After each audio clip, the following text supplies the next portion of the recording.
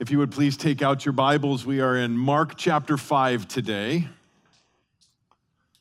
Mark chapter 5. If you didn't bring a Bible with you, please grab one from under a seat close by in front of you. If you don't own a Bible, take that one home with you after the service. Mark chapter 5.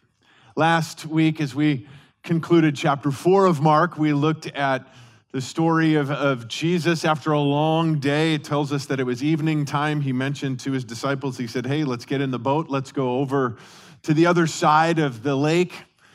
We see that the disciples took him along with them in the boat, and it tells us that Jesus fell asleep, exhausted after a long day of ministry. But we see that this huge storm kicks up in the middle of the night and the waves crashing over the boat.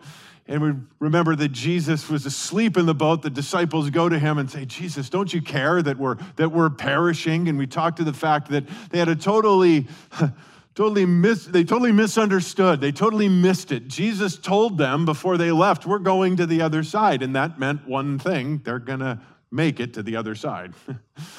They get all caught up in what was going on around them. And it tells us Jesus gets up, he completely calms the storm. It says after he says, hush, be still to the storm, to the wind, to the waves, it says that it became immediately, completely calm. And Jesus turns to them and said, why are you afraid? Why are you so filled with fear?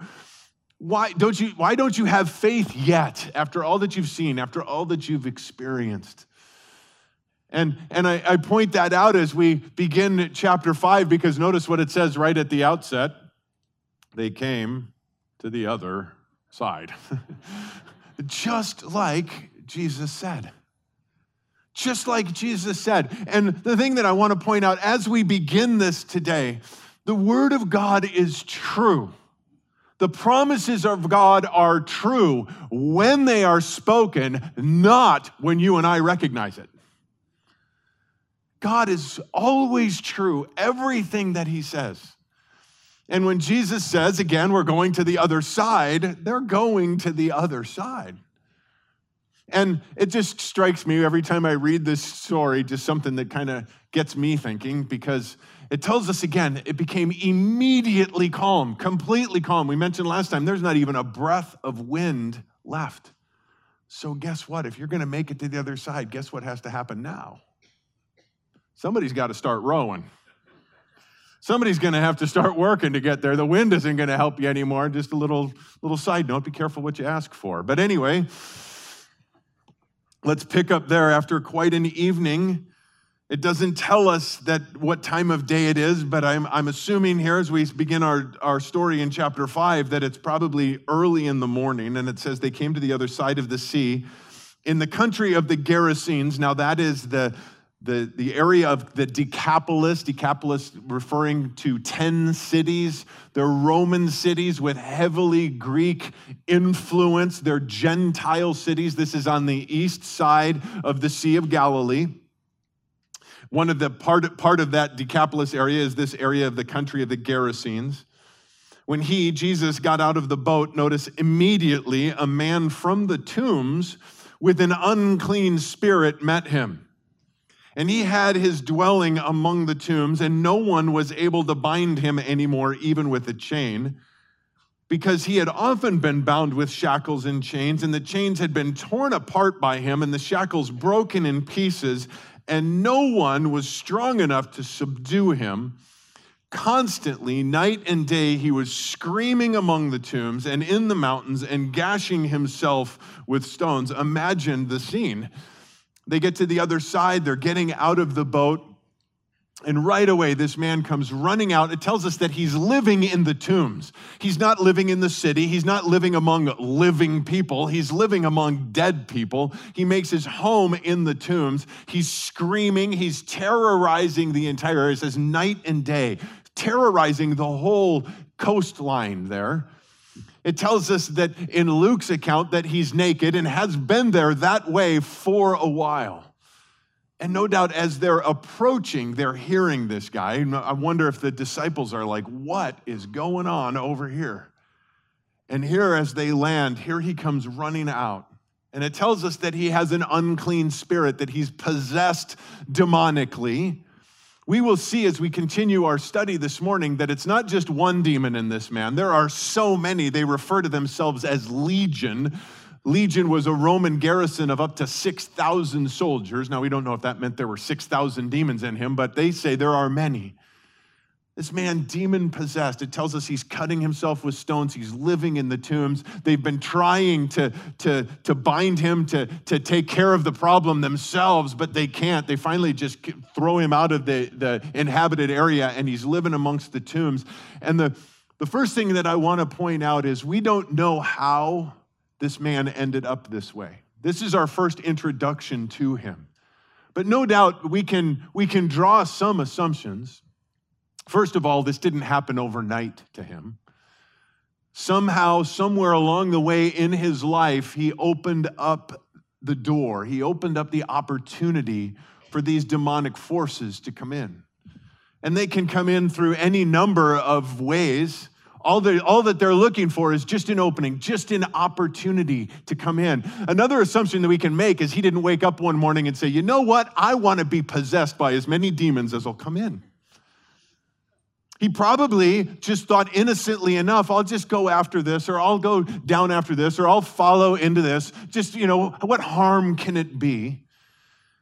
And I say that because one of the biggest tools I believe that the enemy is using with great success today is to make the world believe that he either doesn't exist, that he's just some big joke, or that he's really pretty harmless. That, if you just do this, if you just get involved in that, it's really not that big of a deal. And the enemy just, again, wants just a little crack to get in. I'm amazed when I look around, when I see the culture and the society that we live in, this fascination with death in movies and in television shows. And it's all made to be funny. It's all made to be pretty, no big deal. Death is a big deal. And it's in this area, again, the tombs that he's living in, he's living among the dead. Just all of this stuff, just opening up a crack. I say this again because the enemy wants to convince us that it's no big deal, that he's really pretty harmless. But it's not harmless. He just wants just a little opening. Now, before we go any further, this is also very extremely important as Christians. If you are a born-again believer here today, it is impossible for you to be possessed demonically. Impossible. Many people ask that. Many people are concerned. As a Christian, well, I have a demon. No, you don't. You don't. That's impossible. The Bible tells us that when we are born again, the Holy Spirit takes up residence within us. We are a temple of the Holy Spirit, the Bible says, and the Holy Spirit is not into time sharing. Okay? He doesn't even let you go one weekend a year, okay?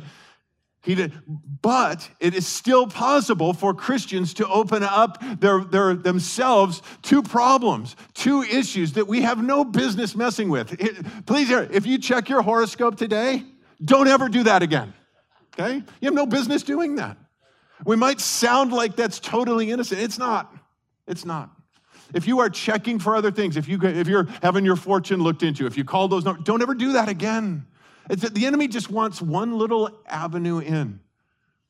Now, again, you can't be possessed, but you can open up your life to things that will cause a lot of problems. The devil hates us. The demons hate us. They don't want to be our friends, no matter how much they try to convince us of that.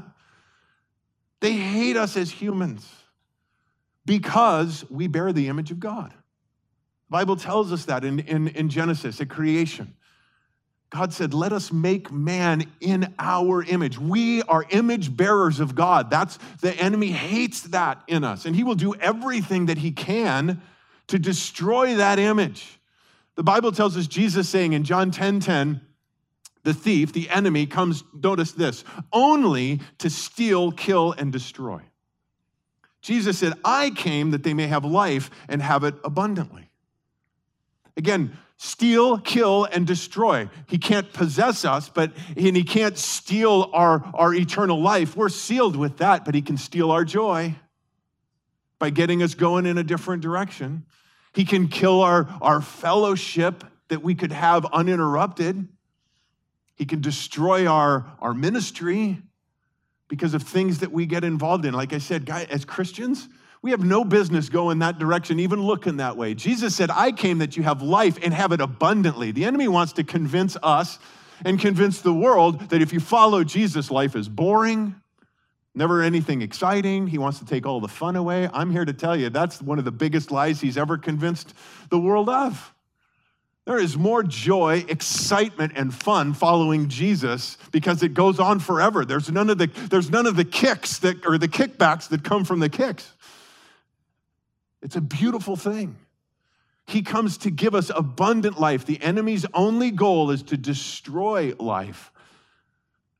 He does that. And again, we look at today, and it's not just among young people, but we see the whole idea of destroying the image of God. It tells us here that he's gashing himself with stones, the epidemic of cutting and mutilating our bodies. Drugs, alcohol, and the ultimate example of destroying the image of God in the human life is suicide. I mean, it's epidemic. And he doesn't care how, as long as that is if that's marred or degraded. Verse 4, that word that's used there, to subdue, interestingly enough, the only other time that's used in the New Testament is in James chapter 3 when it talks about taming wild animals. You know, if the enemy can't get us to destroy our bodies that way, he'll try to get us to degrade them even in our own minds. That's what evolution is all about. Evolution is the lie that the enemy's got the world believing that we're not created in the image of God. We've just evolved from wild animals, which is just, again, his attempt to degrade and to destroy. I don't think it can be repeated enough. Guys, don't give the enemy even a crack. That's all he wants, to get in. This man, when we look at his situation, it was absolutely hopeless. There was nothing that he could do to fix it, obviously, and no matter what man tried to do, completely hopeless except for Jesus. He had no hope apart from Jesus. But that's why Jesus came, was to bring hope to this man. He crossed the Sea of Galilee, as we're going to see, for this man. He's going to leave after this episode and go back. You see, the enemy's desire is to steal, kill, and destroy, but John also records for us in 1 John chapter 3, the Son of God appeared for this purpose, to destroy the works of the devil. We see, as we continue, in verse 6, seeing Jesus from a distance, he ran up and bowed down before him, and shouting with a loud voice, he said, "What business do we have with each other, Jesus, Son of the Most High God? I implore you, by God, do not torment me." For he had been saying to him, "Come out of the man, you unclean spirit." And he was asking him, "What is your name?" And he said to him, "My name is Legion, for we are many." And he began to implore him earnestly not to send them out of the country. Now, that last verse there, out of the country, Luke tells us what they're referring to there is to send them away to the abyss, the eternal lake of fire. They understand, the demons do, that is their ultimate destination. They're just saying, Jesus, don't send us there now. It kind of goes back and forth between him and them speaking. No doubt, again, the demonic forces speaking through this man to Jesus. And it tells us that when they land there, he's screaming, but he sees Jesus from afar off, and he comes running up to them. And it tells us the first thing that he does is bow down before Jesus. Now, that is not in an act of worship, but it is in an act of submission. They completely understand who Jesus is. When they refer to him as Jesus, Son of the Most High God, that is a title that emphasizes the transcendence of Almighty God. And the demonic forces realizing Jesus is God. And realizing that they're not on an equal playing field with Jesus. It's not like they can gang up on Jesus. They understand and recognize that he is eternal, all-powerful, almighty creator God. And they come up to him, bow down before him, and they even cry out in a prayer to him, don't send us to our final destination now, realizing he has the absolute power to do that. Now, while theology, what we believe, is very important, we have to understand that it's not what we know that saves us.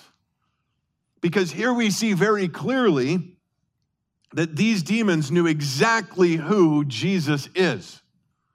Exactly who. The disciples in the boat last week, remember, after Jesus calmed the storm, they said to each other, who is this? Who then is this that even the winds and the waves obey him? They're still trying to process it all. The demons have no doubt who he is.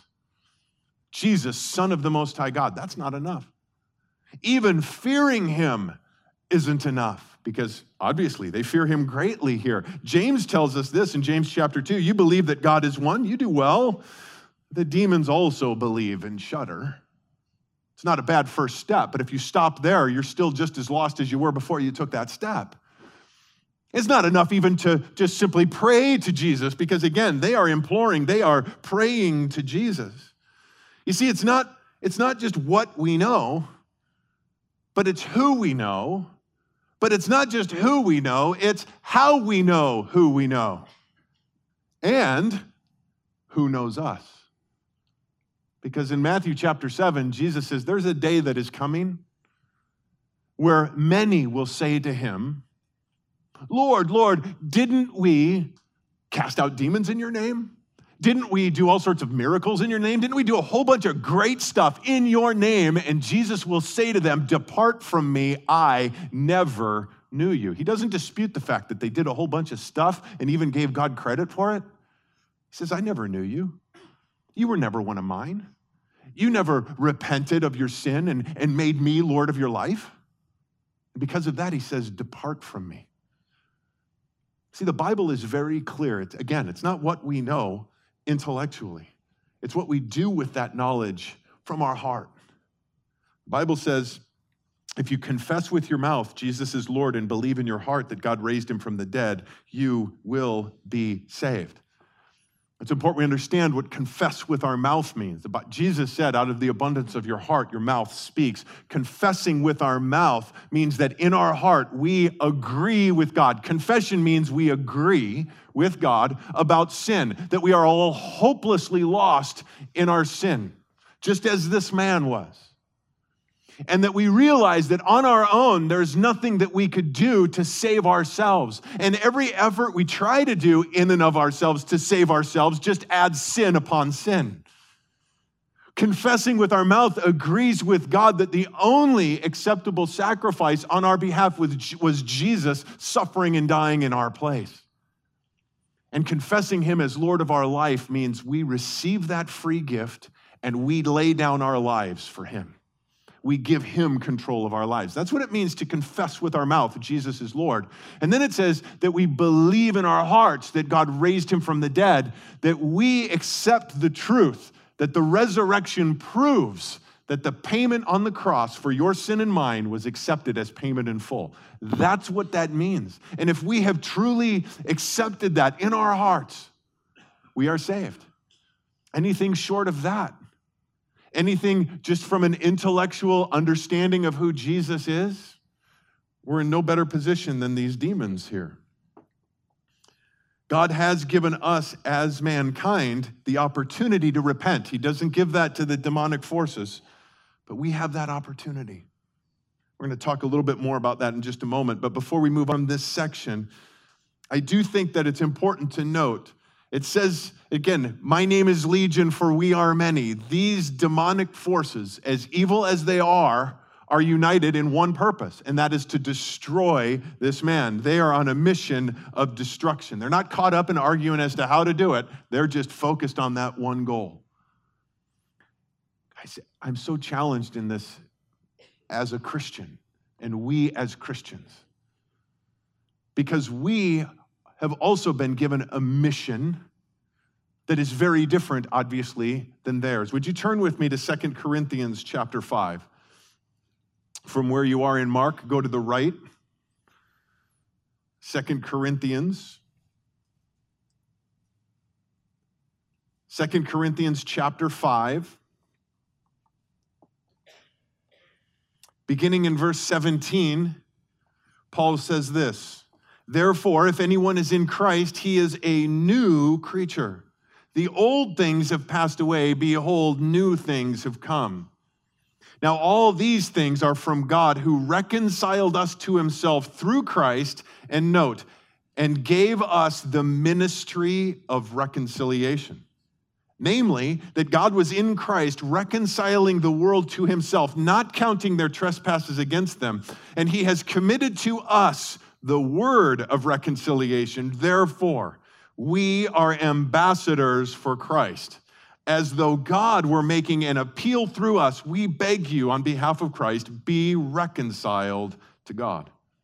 He made him who knew no sin to be sin on our behalf, so that we might become the righteousness of God in him.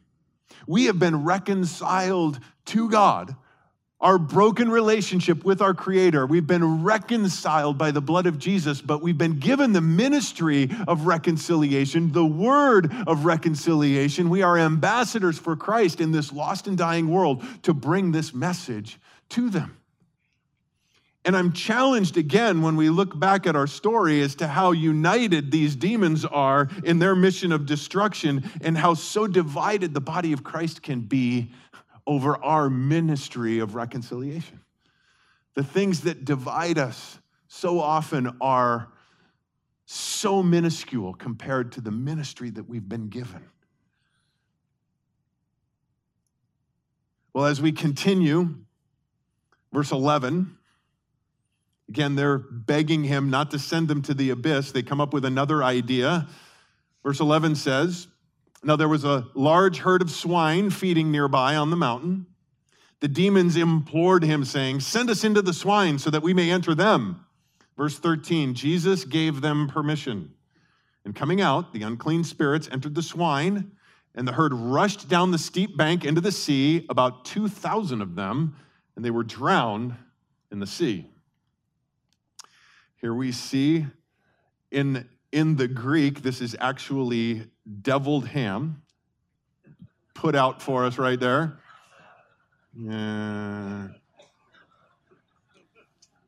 The first recorded instance of a mass suicide.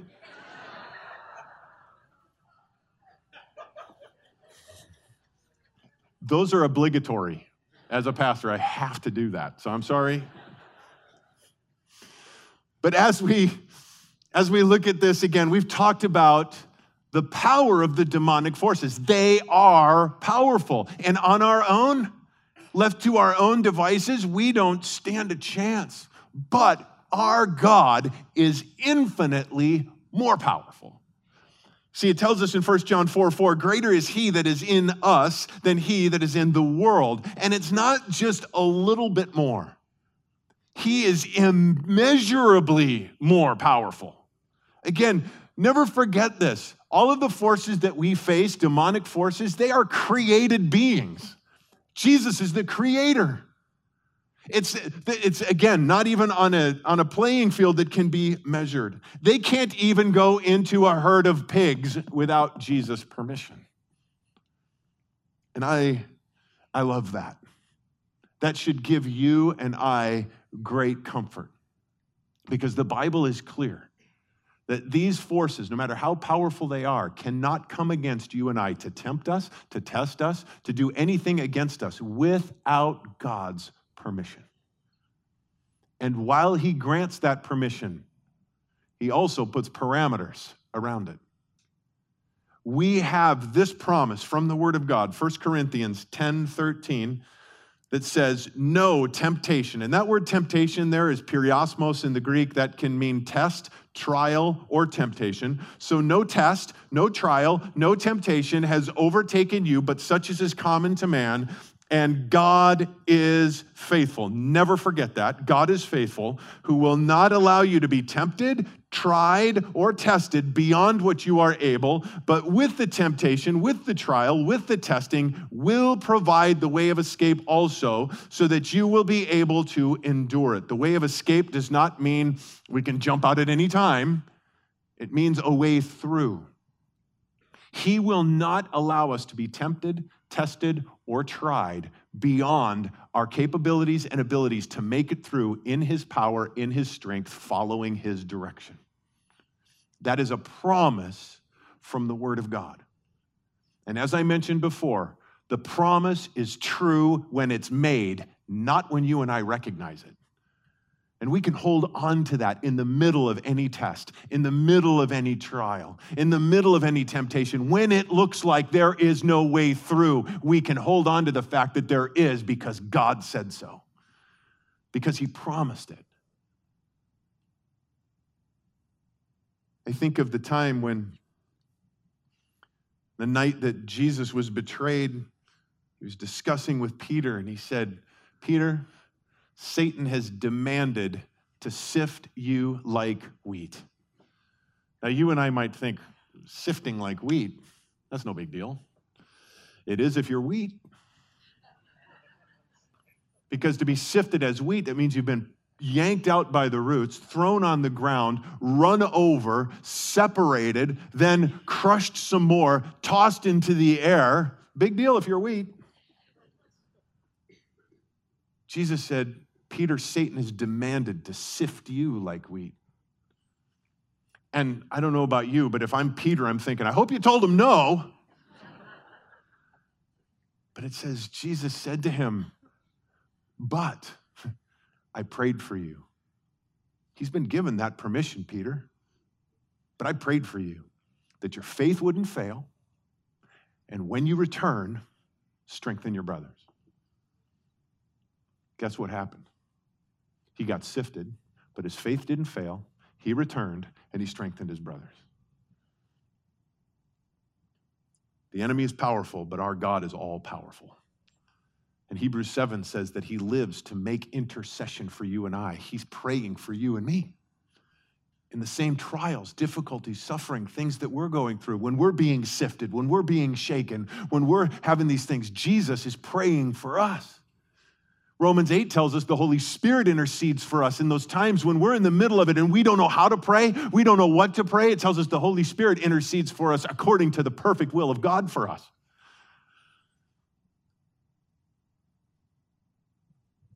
You almost feel bad for the enemy. He just doesn't have a chance.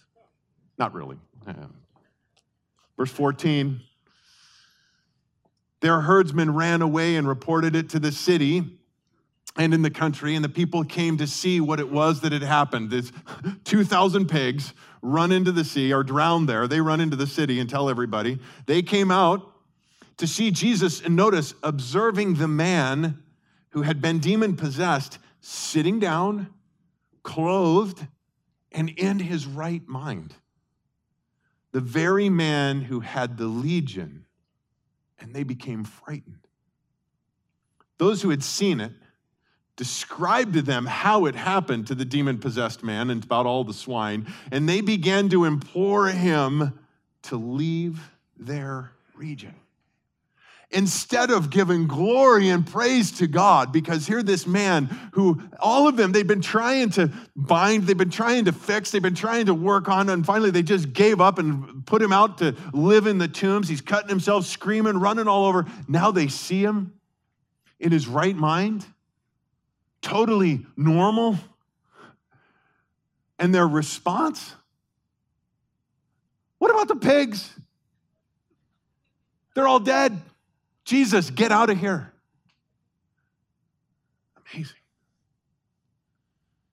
Amazing. That people would prefer lunatics and pigs over freedom in Jesus. Can't help but point out the fact that here is this man who, I don't know the picture that's running through your mind when we're talking about this and reading, but it's probably worse than we can imagine, is here now, totally calm, sitting at the feet of Jesus, totally changed. What man couldn't do, no matter how hard it tried, Jesus did. And we don't run into people like this every day like that, obviously, but we run into people just as lost, just as filled with sin, just as deceived by the enemy. We see people on television, we see these different things going on, and we're looking at like, man, how do you get like that?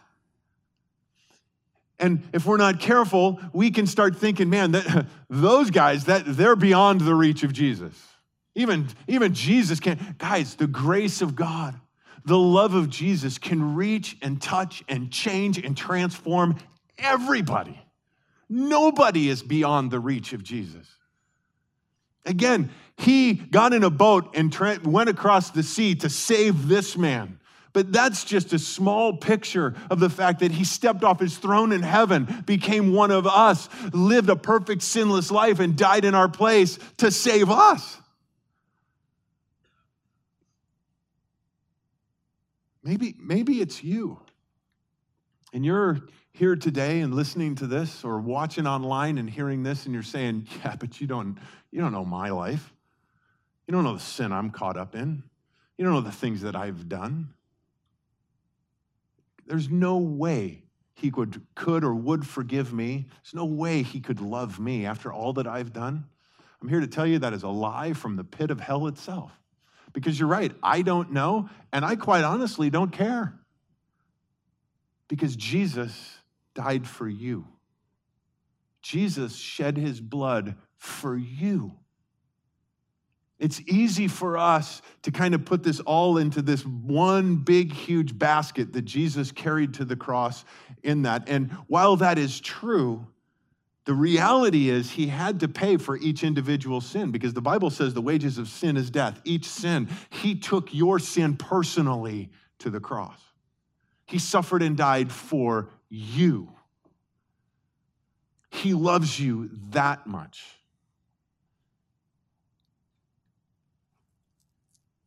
You're not out of the reach of his grace. As a matter of fact, he came here. He's here today. He brought you here today to meet you here today. If you've never given your life to him,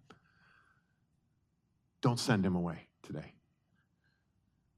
The Bible tells us in Hebrews chapter 2, therefore, since the children share in the flesh and blood, that's you and I, he himself likewise also partook of the same, so that through death he might render powerless him who had the power of death, that is the devil, and might free those who through fear of death were subject to slavery all their lives. He did this to free you, and you can have that freedom today.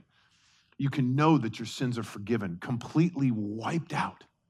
You can know that you have eternal life today. You can be free. We sang of these songs earlier, and you might have been thinking, what is he talking about? All these chains being broken, all of this kind of stuff. All of your chains can be broken today. You can have freedom today. It's a matter of repenting. It's changing direction. Repentance is simply that. It means to change direction. I mean, you're going this way in your life. It's a life of sin. It's a life of chasing all of these other things down. It's a life of trying to fix and do good to please God. You can't do it. Changing that direction and turning to Jesus and simply receiving the free gift of salvation that he paid in full for on the cross for you. Making that personal in your life and making Jesus Lord of your life. And you can have that freedom today. What in the world could be stopping you? Pride, fear? I only speak of personal experience with that. Afraid of, well, if I do that, what am I going to have to give up? Well, Jesus addresses that when he says, what does it benefit you to gain the whole world but forfeit your soul? I'll tell you, you will never regret it. You won't miss the things that you leave behind. Because the life that will be opened up for you, this freedom life in Christ, there's no comparison. Isaiah 55, 6 and 7 says this, seek the Lord while he may be found. Call upon him while he's near. Let the wicked forsake his way and the unrighteous man his thoughts, and let him return to the Lord, and he will have compassion on him and to our God. And note, for he will abundantly pardon. Abundantly pardon. You can't out-sin the grace of God. If you come with your sin, his blood washes it all away. abundantly pardon. If you've walked away from the Lord, if you're a prodigal, you've wandered away, you've backslidden, come back today. Come back today. He's waiting with his arms wide open again to abundantly pardon, to wash it all away, to make it all right again. Verse 18, as we look at these last couple of verses as we close, verse 18, as he was getting into the boat, Jesus obliging. Jesus, get out of here. He's getting in the boat to leave. The man who had been demon-possessed was imploring him that he might accompany him, that saying, Jesus, get me out of here. Take me with you. And he did not let him. But he said to him, go home to your people and report to them what great things the Lord has done for you and how he had mercy on you. And he went away and began to proclaim in Decapolis what great things Jesus had done for him, and everyone was amazed. In our story we've looked at this morning, it's interesting when we go back through that word again, implore, used several times. There's 3 prayers that have been made to Jesus. First, the demons. Remember, they said, don't send us to the abyss before our time. Don't send us out of the country, but send us into the pigs. Jesus said, go. The second, from the townspeople, when they came out and again saw this man healed, sitting in his right mind, and the 2,000 dead pigs said, Jesus, get out of here. And Jesus said, okay. The third prayer from the one that he healed says, Jesus, let me come with you. And he said, no. I mean, if we didn't read the last couple of verses right now, what would you have expected Jesus to say? Absolutely. Come on, man. Peter, move over. Let this guy lay down. He's had a pretty rough go of it. Let's let him crash on the way back across. But Jesus doesn't do that. He says, no, go. Go back to your hometown. Go back to the village. Go back to all the people you've been terrorizing for the last few years and tell them what I did for you. I can only imagine some of the disciples kind of looking at each other. You're going to send that guy? This guy is going to be your first missionary to the Gentiles? Don't you think he needs some evangelism training first? Maybe some Sunday school classes? Learn how to share your faith? No, Jesus says go.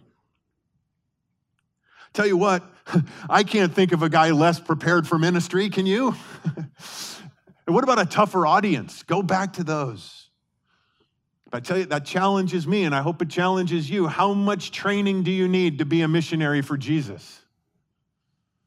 How much training do you need to be the only missionary in your neighborhood or in your workplace for Jesus? He just said, go back and tell everybody what I did for you. He didn't say, get involved in deep theological discussions. He said, just go tell them what I did. Because if he would have gotten involved in some of the deep stuff, he'd have been ridiculed. And we make it so hard sometimes. We say, you know what, I can't, because if they start asking me these questions or start going down this road, I won't be able to answer those types of things. And we way overcomplicate it. Bottom line is, it doesn't matter how smart you are and how you can defend certain things. Yes, we are to defend our faith, absolutely. I'm not putting that down. But you're going to run into people, it doesn't matter what you say, they're going to have an argument for it because their heart is hard towards that. The one thing they can't ever argue is what Jesus did in your life. I was this, now I'm this, Jesus met me here. They can't argue that. There's no way they can argue that. And that's all Jesus said to go do. And we overcomplicate it so much. This week I had a birthday, and it got me thinking about a birthday many years ago, probably 40, when my parents let me invite my 2 best friends to come up with us to our cabin that we had in the mountains to go fishing in Colorado, and we had this great lake that we went fishing on all the time up there. And one of my friends, he and I went fishing together all the time, and we had the best gear. We had, all of the best fishing equipment. My other friend had never been fishing before. And on the way over to our house, his parents stopped by a sporting goods store or Walmart or whatever and bought him, I'm not kidding, a Snoopy fishing pole. I still remember the box, taking it out of the box, because my other friend and I are kind of, about that big.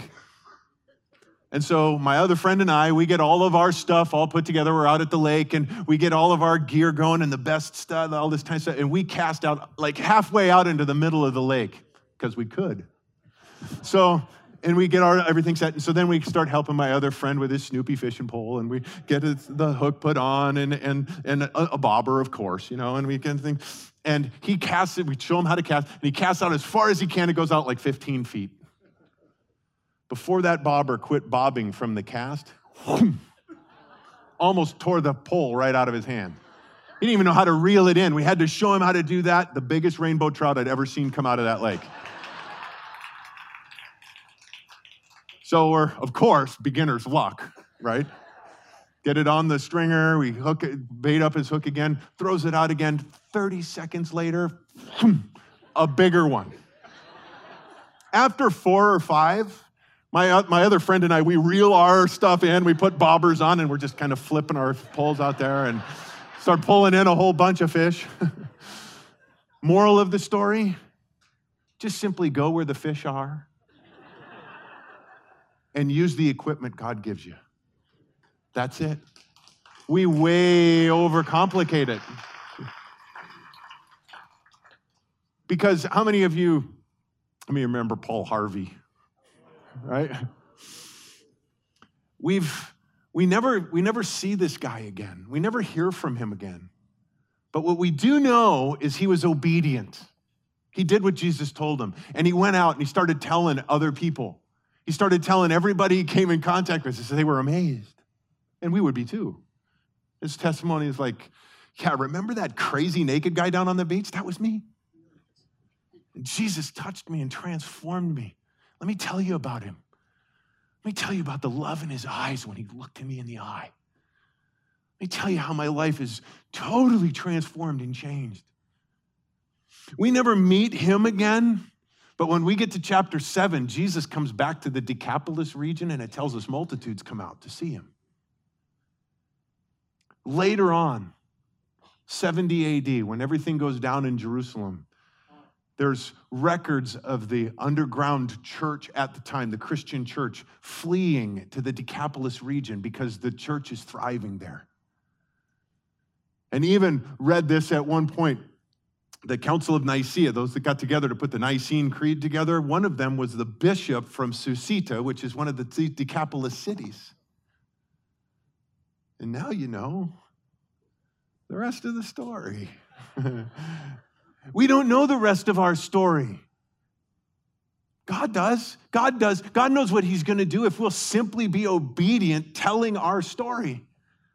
He knows what he gets in the boat here and he goes back to the other side. And when we get back together again and pick up in chapter 5 here, we're going to see that ministry continues on over there. But he sent this guy out to simply be obedient, to go give his testimony. Guys, Jesus has gone to heaven to prepare a place for us. He's coming back for us, but he told us and he sent us out not to be prosecutors, not to be judges, not to be jurors, but to be witnesses. And witnesses simply give the testimony. What did I see? What did I hear? What's God doing? That's what we're called to do. What happens from there is up to him. We just simply need to be obedient, sharing and telling our story. Would you please stand? Let's pray.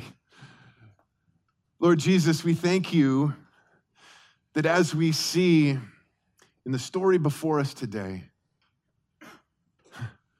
your great love for one hopelessly lost sinner,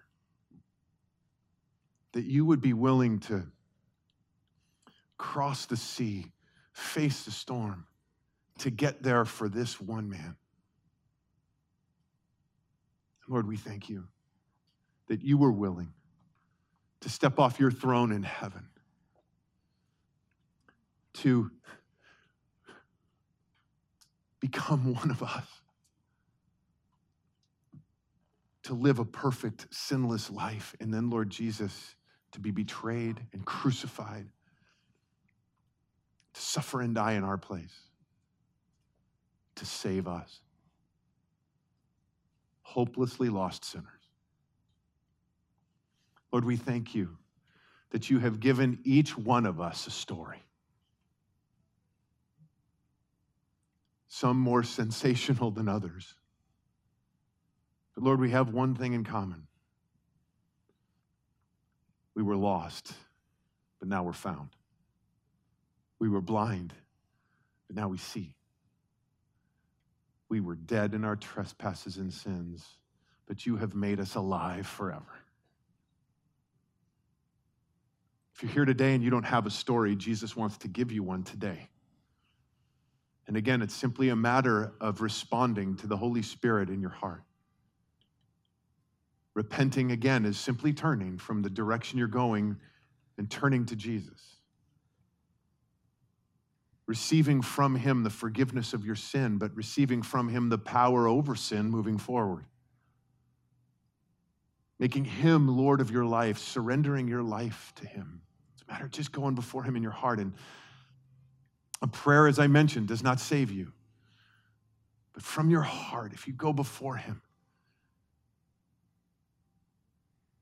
giving your life to him, you can know that freedom today.